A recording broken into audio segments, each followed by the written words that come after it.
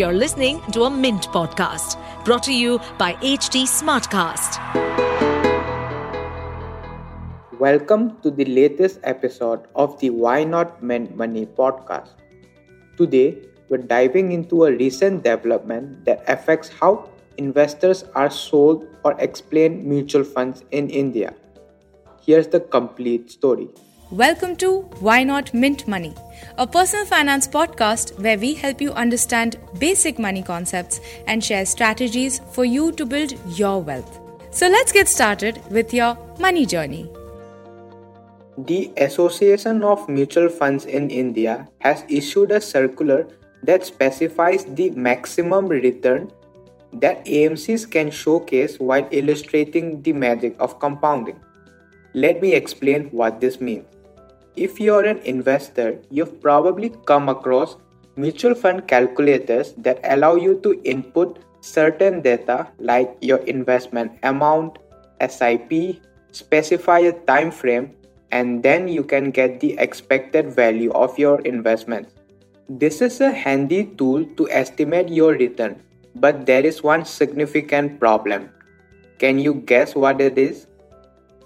It's the lack of a standardized return percentage used by these calculators to arrive at the future value. For instance, someone might use a 10% CAGR to calculate the future value, while someone else might use a 15% CAGR. The point is that there is no uniformity in how the rate of return is derived. Finally, AMFI has stepped in to address this issue by specifying the maximum return that can be used in specific mutual fund categories and situations. Let's take an example. For instance, when it comes to equity mutual fund, AMCs can now illustrate returns by using 12.93%. Now you may ask, how is this return derived? The formula AMFI uses is the mean of 10-year rolling return of Sensex or Nifty between 1st June 2013 and 30th May 2023. This return will be reviewed annually to account for any changes in the benchmark.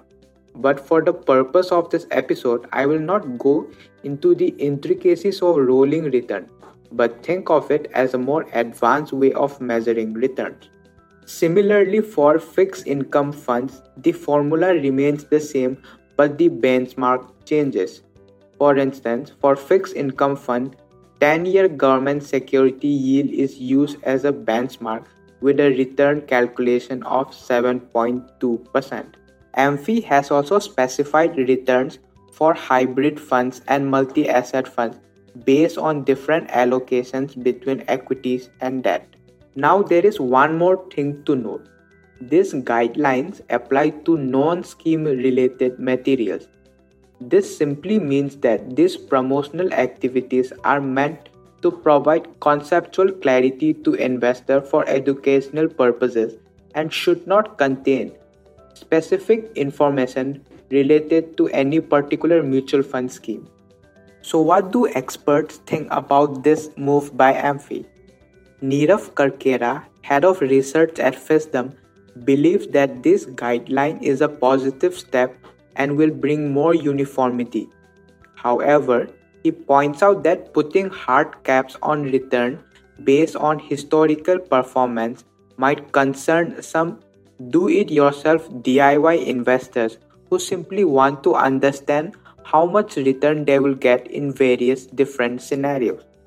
On the other hand, Ravi Saraugi, a registered investment advisor, said that the return specified by AMFI is on the higher side as the time frame they have chosen for this data was when the markets had a remarkable performance. He also suggested that the return specified for debt mutual fund might be high and could become a concern when economic conditions change.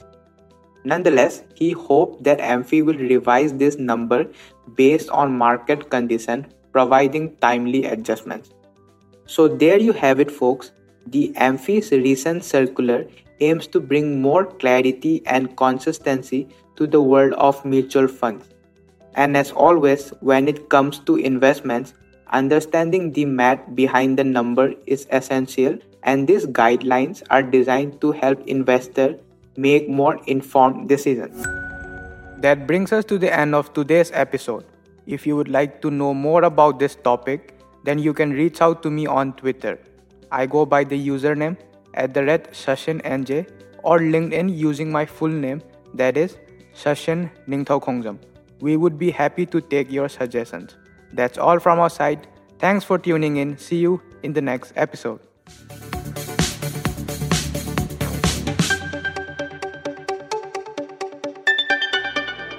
To stay updated on this podcast, follow us at HT Smartcast on all the major social media platforms.